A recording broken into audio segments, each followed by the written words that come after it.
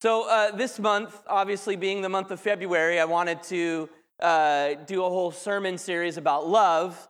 And to be honest with you, I get a little frustrated with our culture.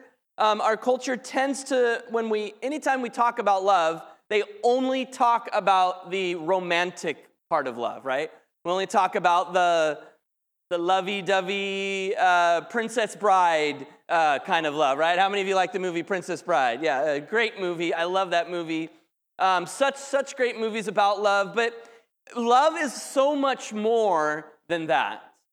And let me tell you, I'm going to be very honest with you. Our culture does us a disservice when we only talk about the romantic part of love, because to be honest with you, you may think you know everything about the romantic part of love, but when it comes to all the other aspects of love, we're completely clueless, right?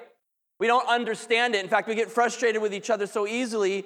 And if there's something about love, it's that God is love. And we must understand this to understand why it's so important that we love each other.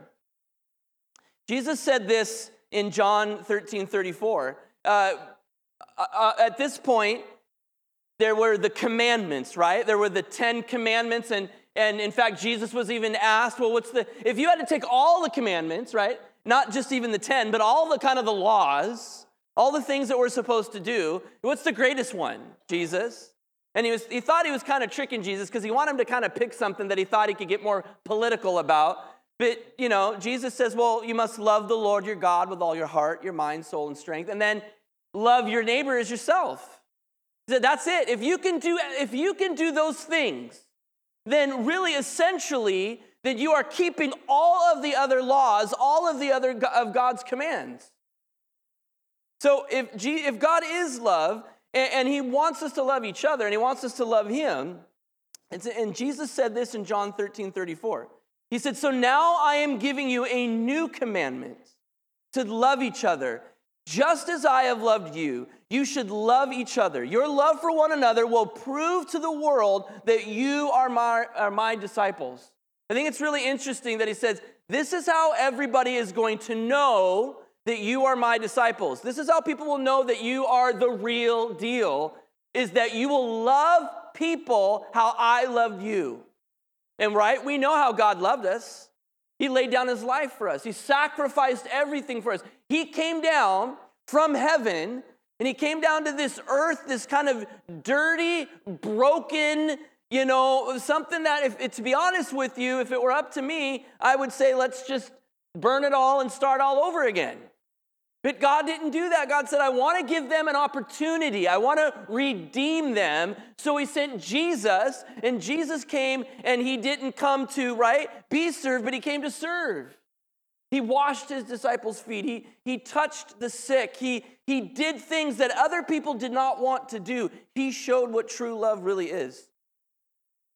But first we must understand that God is love, you guys. That God is love. When we see Jesus, we're seeing God. And I don't know about you, but I, for a very, very long time, especially as a young Christian and, kind of in my teenage years, I really felt like God was up there, and all he was doing was kind of waiting for me to mess up, and that once I messed up, I was out. Right? It must have been, I'm trying to figure out where I must have gotten that from. I don't know if it was kind of culture or maybe it was kind of like my own dad. I was always trying to, earn my dad. I felt like I needed to earn my dad's love. I wanted him to really love me. So, but then if I failed, I thought, well, that's it. He's not going to love me anymore. And somehow I projected that on God, that if I didn't act a certain way, then that meant God did not love me. And that is absolutely not the truth. And you know how I've come to discover that myself is I have 2 daughters. There is nothing that my daughters can do to make me not love them. It is absolutely impossible. It is absolutely impossible. For those of you who have family, for those of you, brothers and sisters, there's nothing that they can do. They may, frustrate you. They may disappoint you at times. They may even hurt you. They may even break your heart. But you never, ever stop loving them. I know this because I have family who have done all of those things to me, and yet my love for them still exists. So if I can love that way, how much more can God love? And how much more does God love you? It's unconditional. We have to understand that, because I'm going to be very honest with you. I think most Christians walk around with this feeling like, if I mess up, I'm out. I'm out of God's love, right? If I, don't follow every, law and every command and everything to the letter, that God is going to kick me out of the club and I'm going to be on the outside. Well, you don't have to raise your hands, but how many of you feel that way? How many of you just feel that way, right? Because that's kind of how we treat others most of the time. Don't tick me off, or you're not my friend anymore, right? Don't make me mad, because I'm going to cut you off. Now, I'm going to be very honest with you. I come from, an Italian family, and that is exactly how you treat somebody. You tick me off. I have family who've done this. Oh, we don't talk. Don't even say that person's name. Don't even say that person's name. We are shunning them. They are out of the family. Shun, right? But that's not God. God doesn't do that, right? We don't treat people that way. So after we understand that God is love, we must then understand that God loves us. God loves you. If I could just pick one sermon topic that would be the only sermon topic that would be for the rest of my life, it would be that God loves you. But how often do you wake up in the morning and you don't feel that, right? You don't feel that way. In fact, it's mostly something that we put on ourselves. We don't feel deserving of it, is what we're saying. It's not that we necessarily doubt God's love for us. It's that, no, God, I'm not necessarily deserving of your love today because I don't know if you saw how I acted yesterday. But God doesn't do that. John 3:16. For God loved the world so much that he gave his one and only Son, so that everyone who believes in him will not perish, but have eternal life. There's another scripture that I'm just going to paraphrase, but that even when you were in your sin, okay, even when you were a rebellious, sinful heathen, right? God still loved you and he still pursued you. We think usually in the context of, well, now I'm a Christian, that means God loves me now. No. God loved you even before that. God loves every single person that has ever been created, all right? Now, that's going to really mess with your mind, because you could probably think of some people that are really awful, right? That are really awful. And by the way, again, God deals with that. God deals with sin. But it says that God has a love for everyone. He came for every single person. It's just that not everybody will believe. Not everybody will turn to him. Not everybody will give their hearts to him. But he came for everyone. It's just a choice that we have to make. So I kind of want to look at this. This is actually a writing of Paul to the Corinthians. So 1 Corinthians 13. We're going to look at 1 Corinthians 13, starting in verse 1. Paul talks about what love is, right? Love is. This is what love is. And it's what it's not, and it's what it should be, and it's what it should look like. And again, remember, the world is still, I see it constantly, whether it's in movies and television and social media, the world is still trying to figure it out. It's trying to figure out what love really is. And yet, it's interesting that we live in a culture and an era where we are so connected, but yet there are people who are so lonely. How is that? And that's because they are not receiving the love of God.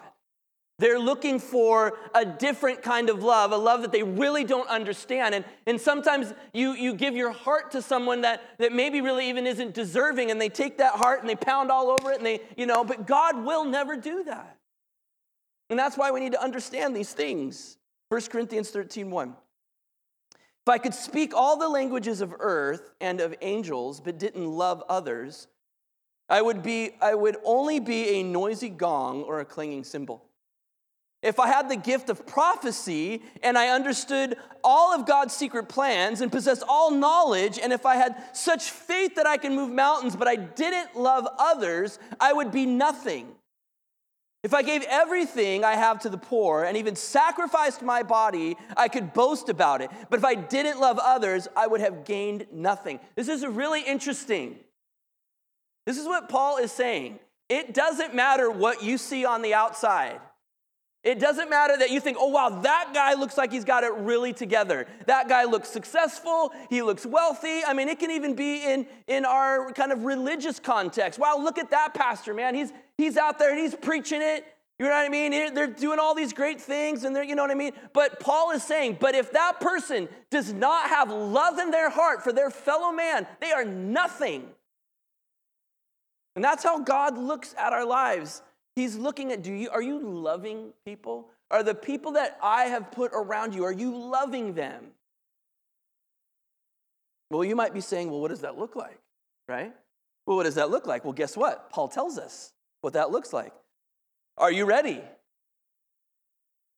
Love is patient and kind. I'm out, by the way, already. I'm out on patient. Love is patient and kind. Love is not jealous or boastful or proud or rude. It does not demand its own way. It's not irritable. And it keeps no record of being wronged. It does not rejoice about injustice, but rejoices whenever the truth wins out. Love never gives up, never loses faith, is always hopeful, and endures through every circumstance. Paul paints a beautiful picture of what true love is. This is what love is, you guys. This is what love looks like. If you are someone who's seeking love, this is what it should be. All right? If you're even someone who's looking for a relationship, right? And I believe that God, if that's a desire in your heart, I believe God wants that for you. But let me tell you this, they better be able to stand up to this kind of love, right? Not just because they give you butterflies, but because this is how they love. I want to kind of dive into this a little deeper. Let's look at each of these individual statements. And like I said, the first one, love is patient. I am completely out. I have no patience, right? Anybody in here, you're just super patient? Any super patient people? You're like, oh yeah, all day long, I just let you, No, I really don't know. In fact, we have a joke in our men's Bible study, do not pray for patience. Right? It's kind of in the Christian thing, and you get around in a circle and look, how can we pray for? And someone says, oh, will you pray for patience for me? And we go, no! You want to know why? Because normally when someone says, pray for patience, I need patience, usually that next week is hell. Because patience isn't something that is gifted to you. Patience is something that happens after you've gone through the fire, right? You have to learn it, right? You have to go through the fire and the pain and the pressure, and for patience to build. Patience is more of a muscle than like a gift given to you. I've never met anybody who said they had the gift of patience. The only people who are patient are people who've gone through a lot in their life, amen? Right? Those are usually the only people. So don't pray for patience, but when you're in those trials, be patient, okay? Be patient. Patience. Romans 2:4 says, don't you see how wonderfully kind, tolerant, and patient God is with you? Does this mean nothing to you? Can't you see that his kindness is intended to turn you from your sin? I want you to think about this for a second, because this is how God is with us, okay? Now, like I said, let's go back to Matthew's theory that the moment Matthew messes up in life, that God comes down and zap, right? Hits me with a lightning bolt and I am toast. If that were how God acted to us, none of us would be here. Amen? None of us would be sitting in this room if that's who God was. That the moment you messed up as a Christian, you were zapped, you were out, you were taken out. God is patient with us over and over and over. In fact, we even see in the Bible when, how many times should I forgive my brother who offends me, right? 7 times? Jesus says, no, 70 times 7. He wasn't even really putting a number on it. He was trying to make a point. He's like, listen, as many times as that person comes and asks for forgiveness, you forgive them. Because let me tell you something, as many times as you come to God and ask for forgiveness, he's going to give it to you. That's who God is. He's patient. He's patient with us. So listen, we need to understand and we need to work that muscle of patience. So Think about it for a second. What part of your day, or who is it that you come in contact with where you start to lose your patience? Think about it for a second. I'm hearing giggling already. I'm hearing laughing because you guys have instantly gone there. Think about it, right? And ask yourself this, Lord, I am losing my patience with this person, but I know that you don't lose your patience with me, so help me. Help me. Even though that person may not be deserving of it, God still wants you to love that way. Why? Why do we love that way? What did Jesus say? So that they will know we are his disciples. Amen? Right? The second one, kind. It kind of goes along with being patient. Kind. Psalm 116:5 says, how kind the Lord is, how good he is, so merciful, this God of ours. You guys, the Lord is kind, this kindness. It's in his nature, right? He's not looking to see how can I take you out, man? How can I really destroy your life? No, God has come and he's kind to us. He's gentle. In fact, the scripture says he's merciful. Even when you deserve, right, a backhand to the, he's merciful. He says, you know what, though? I'm going to extend kindness in hopes that you'll turn to him.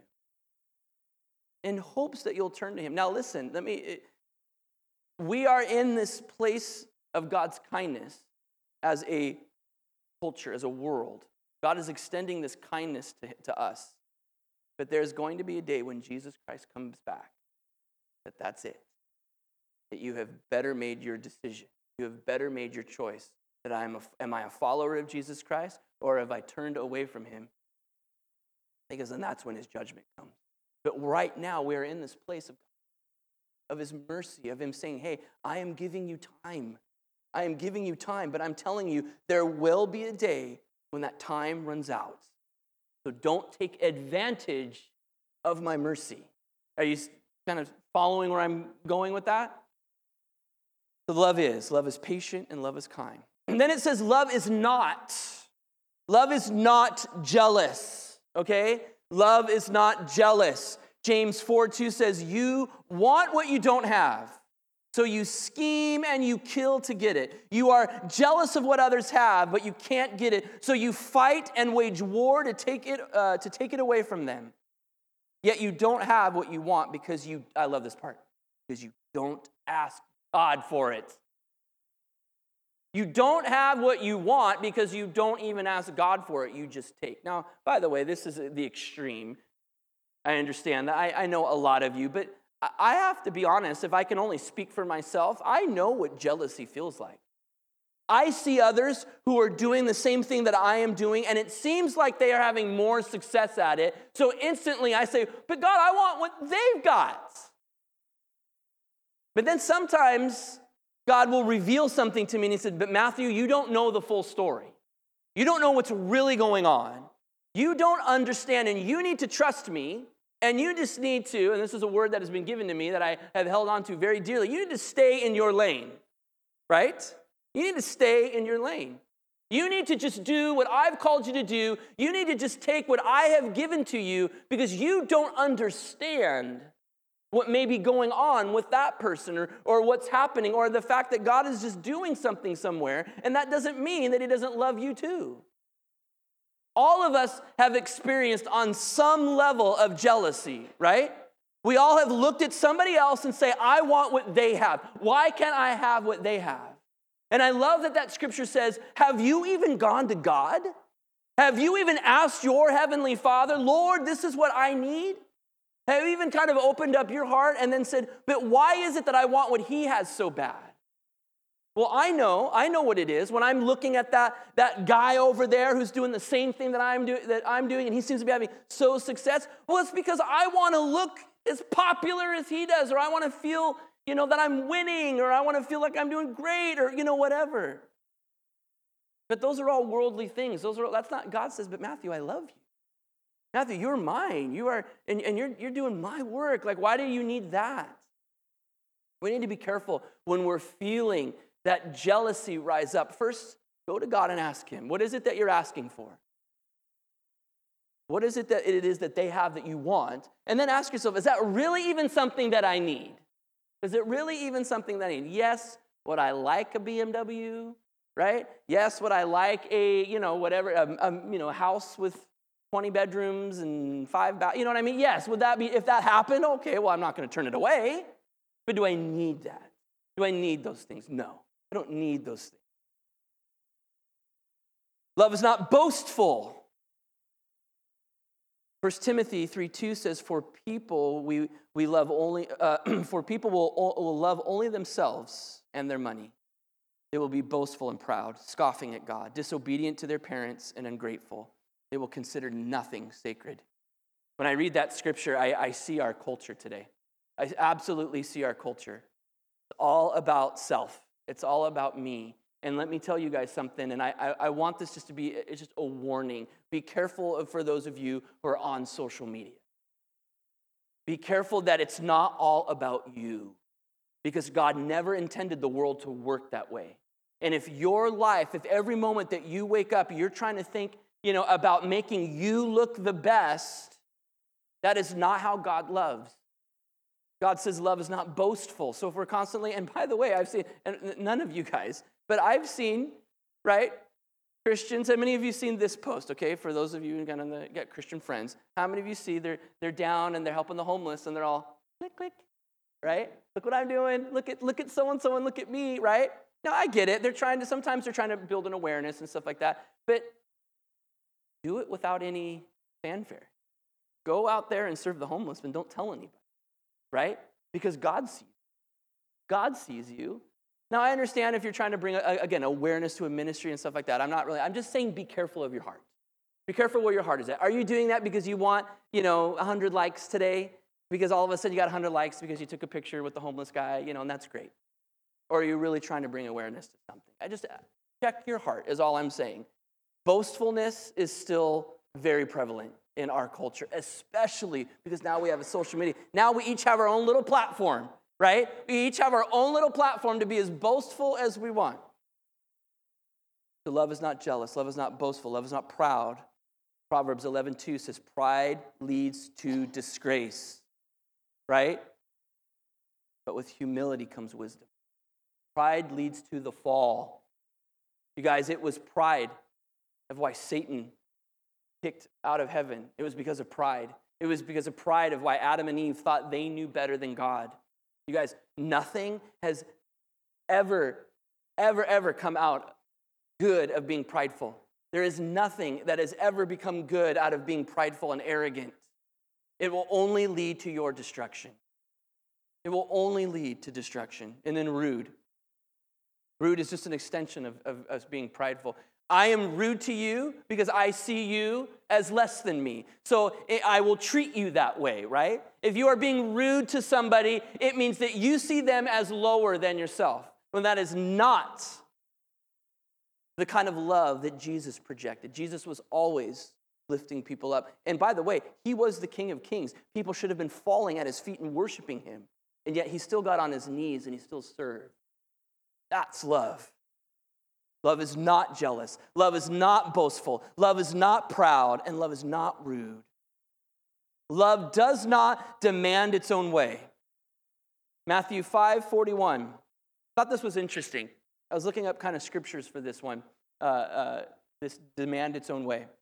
And I actually found this scripture that says, if a soldier demands that you carry his gear for a mile, carry it too. What this scripture is really meaning and what the point is behind it, that if someone comes, right, and asks you to do something, you can do what they've asked you to do, but then that's all you have fulfilled. But if you go, what the scripture says, the extra mile, then you're showing love to that person because they didn't ask for it, right? They didn't ask it. And I love this scripture because, see, we're all about wanting to put our demands upon other people. I want you to do what I'm telling you to do because then I will feel in control. Well, to me, I would say this actually has a little bit of control, but it's kind of flipping it. Someone comes and asks you to do something. Say, yes, I would love to do that. And I'm going to do a little bit more. I'm going to do a little bit more. Someone's going, wow, boy, That's love, right? That going the extra mile. That not only am I not demanding that you do what I want you to do, but then I'm also going to turn it and flip it, and what is it that you would like to do? And then let's even do a little bit more. Let's even do a little bit more. For those of you who are in relationships, okay? For those of you who are really in any kind of relationships, that's a great lesson to learn, right? I've had the argument of which movie we're going to go see. I've had the argument of which restaurant we're going to go to. In fact, that's usually the ongoing fight, is what you want to eat and finally I just say, honey, what do you want, right? McDonald's? No, I'm sorry. No, I don't want McDonald's. But fine, you want McDonald's, then we'll go to McDonald's. And let's go ahead and get the Big Mac. And let's go ahead and get no. Love does not demand its own way. Love is not irritable. Irritation is just a symptom of a deeper problem, right? Irritation is just a symptom if you are irritable, it's like it's really, it comes from the same word as irritation. You have an irritation, so what do? You're scratching at it, and really you're just scratching at the surface. There's really a deeper problem than just by scratching it. And so sometimes if we're irritable, you need to ask yourself, why am I irritable? Why am I so irritable? There was this just happened a week ago, but we have our dog, for those of you who know Chasey, she's a little Maltipoo, and she just has the most ear-piercing bark. And every time someone walks by our door, she barks. So sure enough, I was in the front room with her. I had my back to her because I was working on my computer, and she was at the door, and she barked, and I lost it. She was already laughing because she knows where the story's going. I went over to her, and I only hit her once, spanked her. I know, all right now, I love her. But I spanked her open hand, and I spanked her right on the butt, but I hurt my hand. I'm being honest with you guys. I actually, listen to me, I'm not done with the story yet, Karen. But I immediately, after I did that, I felt awful. I thought, you know what? I did that out of irritation. I did that out of frustration. There was something, I was stewing on something else because I didn't need to lose it that quickly. She's barked way longer than that, and I haven't gotten that upset. And I got upset really quick. So, of course, I picked her up, Karen. I picked her up, and I held her for a while, and put her head on my shoulder, and we were good. She licked my face again. We were fine. But I'll never forget, my uncle used to call it was called the kicking the dog syndrome, right? Kicking the dog syndrome is when you've had a bad day, and you come home, and you take your frustration out on the dog, okay? That was kind of my point. We all do that. Something is bothering you. You let it fester. You let it kind of take root. And then all of a sudden something else happens or somebody else does something and you take it out on them, right? The kicking the dog syndrome. And we need to ask ourselves, I'm irritated and I'm about to unleash my irritation on this person, but where is this coming from? Why do I feel this way? Because love is not irritable, right? God doesn't lose it like that with us, right? He's not just up there, and like I said, the moment and then he just comes, oh my gosh, wow, God, that was like so harsh. Like I just cussed, that was it. That God's not doing that. And I challenge you, if you are feeling irritable, or if you're finding yourselves in times of feeling irritable a lot, ask yourself, that is just a symptom of a deeper problem. Something is bothering me, and I need to explore it. I need to ask the Holy Spirit to reveal it to me. Love does not keep record of wrongs. Love does not keep record of wrongs. Hebrews 10:16 says, "This is the new covenant I will make with my people. On that day, says the Lord, I will put my laws in their hearts, and I will write them on their minds." Then he says, I will never again remember their sins and lawless deeds. You guys, when God brings forgiveness to your sins, he forgets about them. He does not keep a record for the next time that you mess up. So let me ask you, are you keeping a record of somebody's sins against you? Be careful, because God does not do that with you. And let me tell you something, that's now unforgiveness. if you're keeping a record, if you're just waiting, that means you have unforgiveness in your heart. And unforgiveness, you guys, only leads to your own destruction. You see, when you learn to forgive and when you learn to take that list that you've made and tear it up and throw it away, it's not necessarily releasing that other person of the things that they did. It's actually releasing you from the prison that you've put yourself, or the fact that you've bound yourself to that person by holding on to all this anger and all this, remembering every single detail of every single thing that they've done to you. It doesn't say, and let me just say this, it doesn't mean that when you forgive them, that you're saying what they did is okay. You are just simply releasing yourself from them. And you're actually opening up that opportunity for God to allow his forgiveness to flow in your life. You guys, all of us need forgiveness. All of us ask for forgiveness. So we need to extend that kind of forgiveness. And I'm telling you right now, think about it. If you are keeping any record of wrong against somebody, and listen, I'm not saying that there's a difference of, I was in an abusive relationship, okay? Not me personally, I'm just saying, hypothetically. I'm in an abusive relationship. I'm not going to go back to that abusive relationship. Okay, that's just wisdom. But what I'm not going to do is keep myself tethered to that person spiritually by holding on to anger, resentment, and thinking like I'm going to get them back, or I'm going to, you know what I mean? That does nothing but cause cancer to our soul. Love does not keep any record of wrong, and love does not rejoice about injustice. We do not celebrate when something bad happens to someone else or say they deserved it. They deserve that. No, nobody deserves it. We all deserve, right? But we don't get what we deserve because that's what mercy is all about. Love does. Love rejoices whenever the truth wins out. Psalms 15, Psalm of David. It says, "Who may worship in your sanctuary, Lord? Who may enter in your presence on your holy hill? Those who lead blameless lives and do what is right, speaking the truth from a sincere heart. Those who refuse to gossip or harm their neighbors or speak evil of their friends." You guys, we need to be careful. We need to speak the truth all the time, even if it maybe doesn't reflect well on ourselves, right? It may not make us look all that great by telling the truth, but it's the truth. And it's something that we should never, ever hide. It's something, you guys, that God hates, is when we lie about somebody else or we do not let the truth come out about something. And love is always speaking the truth. And you know what? We need to not be afraid in a loving way to speak the truth to each other. Because here's the thing, I want to be a better person. And I'm only going to become a better person if I allow you, that if our relationship is strong enough that you can come to me and say, "Matt, I see this in you, and that's not healthy. That's not helping you. That's not making you a better person or making you a more loving person." I need to be strong enough to say, "You know what? You are absolutely right. I'm absolutely going to go work on that and pray about that, and, thank you." That's speaking the truth. And you know what? Sometimes we are too polite.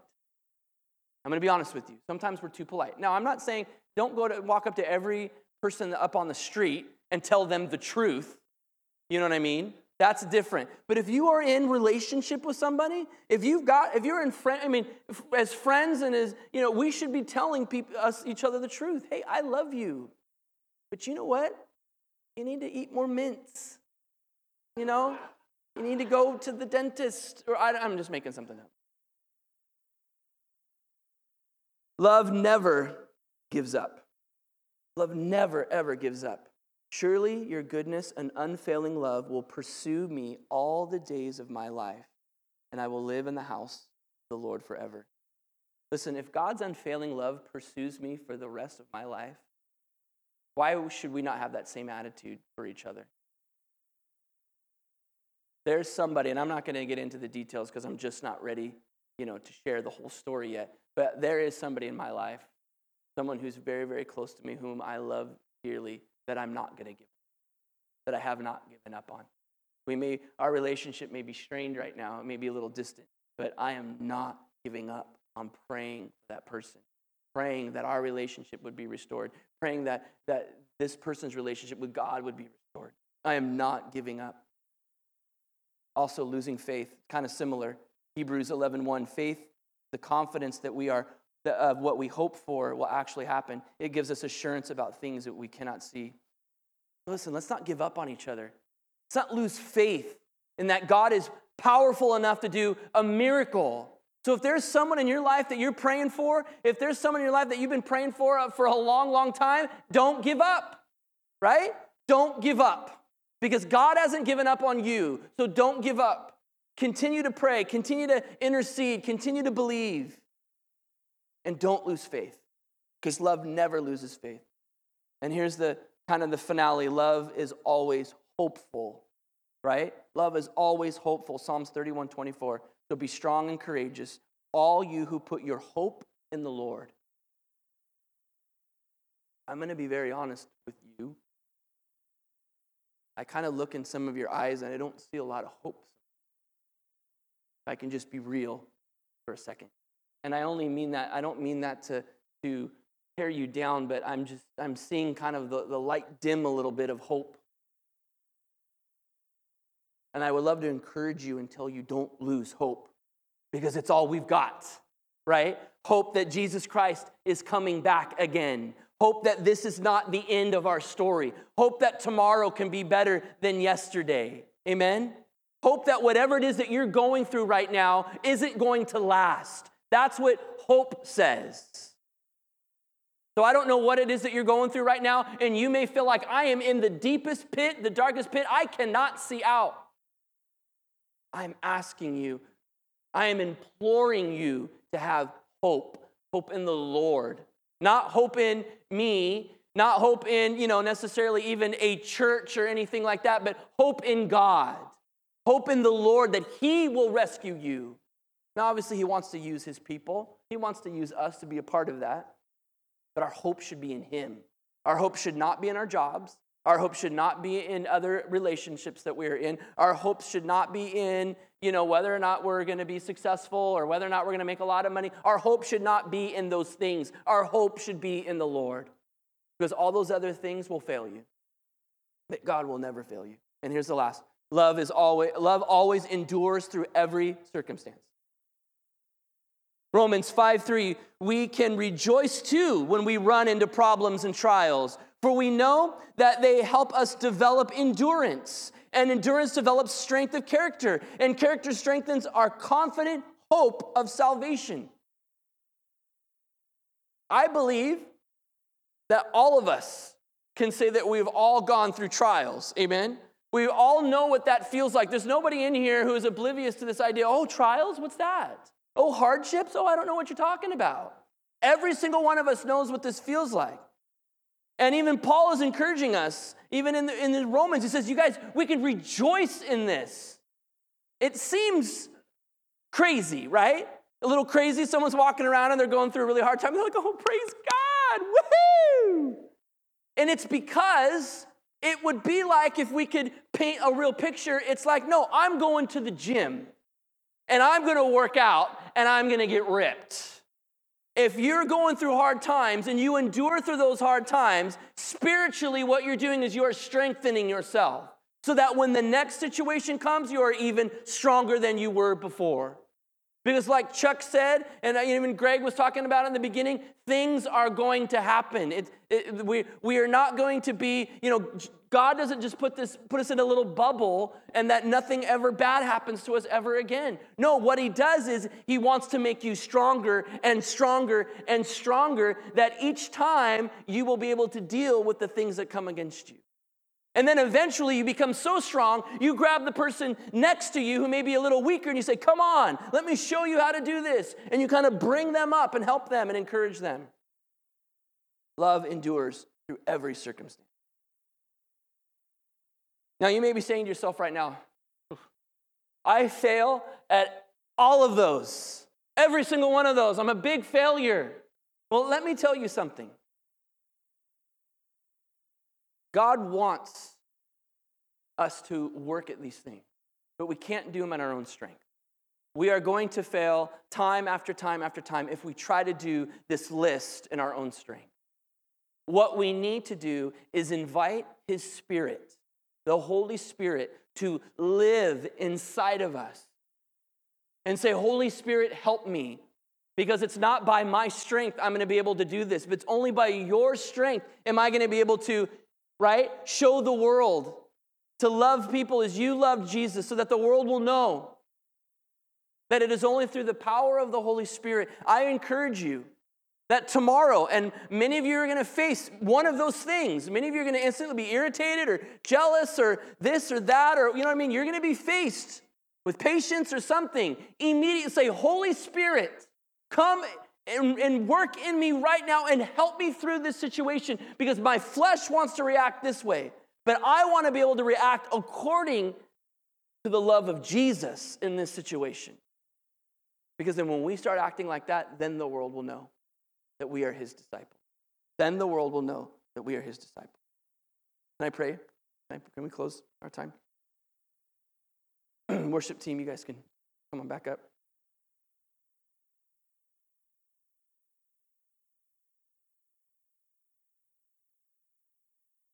Father God, thank you for your word.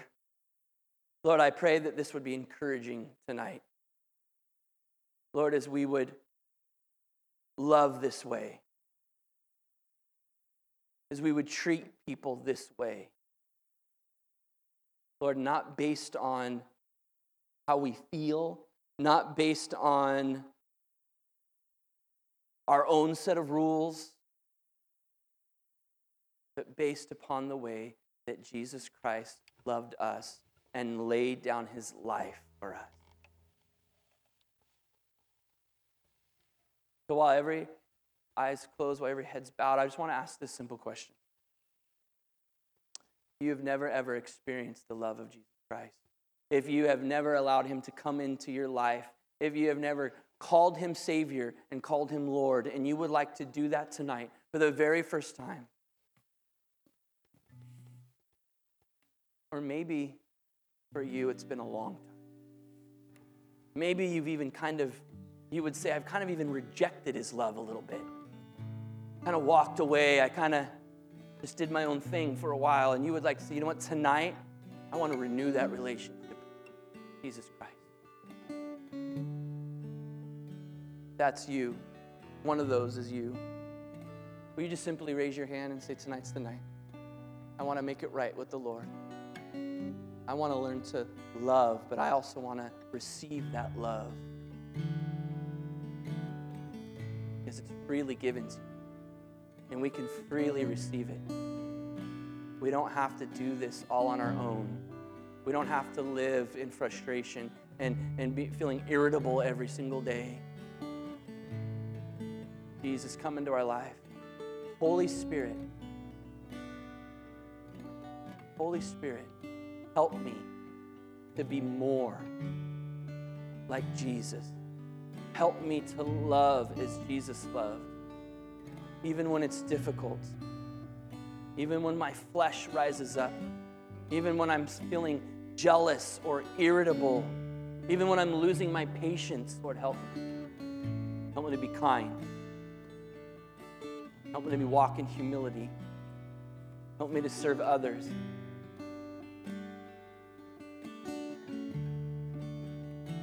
There's someone in here and you need to forgive somebody. Maybe you're holding on to some of those records of wrongs. Tonight would be a really, really good time to let that go. Let God deal with that person. Give that person to God. But you see, it's a weight in your life. It's causing you harm to hold on to that kind of pain and anger, frustration. So if you need to do that, do it now. Just simply say it to yourself, simply say that person's name and say, I forgive them. Forgive them, Lord, and I release them to you. I don't want to be tied or tethered to that person anymore, to the pain I feel every time I think of that person. And by the way, you may need to do that every single time you think of that person. But forgive. Forgive. and allow God to bring healing into your life. Thank you. Thank you.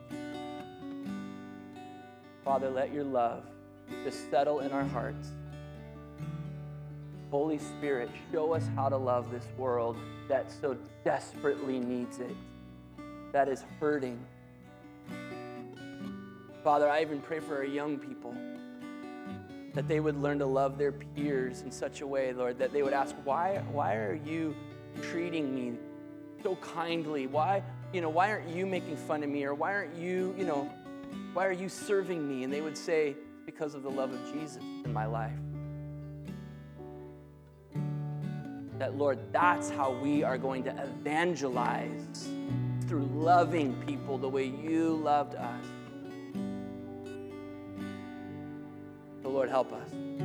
Help us to understand that love. There was just one last thing I was sensing tonight as we were worshiping. Some of you are feeling pretty beaten down, pretty broken right now. Almost feeling like I don't even feel deserving of being here. And it's not because you don't love God or you don't even know God. It's just because simply you're just hurt. You're just hurting. So here's my encouragement to you. Father God is saying to you, draw closer to me. Draw closer to me. Because the closer you get to me, the more I will bring healing to your heart. That I will take those burdens off your shoulders. That I will repair the brokenness that others have caused in your life. The Father God says, draw closer to me. Don't hold me at arm's length because you don't feel deserving of my love. Because then all I will do is pursue you until you finally turn to me and say, okay, I'm going to stop running. I'll let you love me. That's how much he cares for me. That's how much he loves me.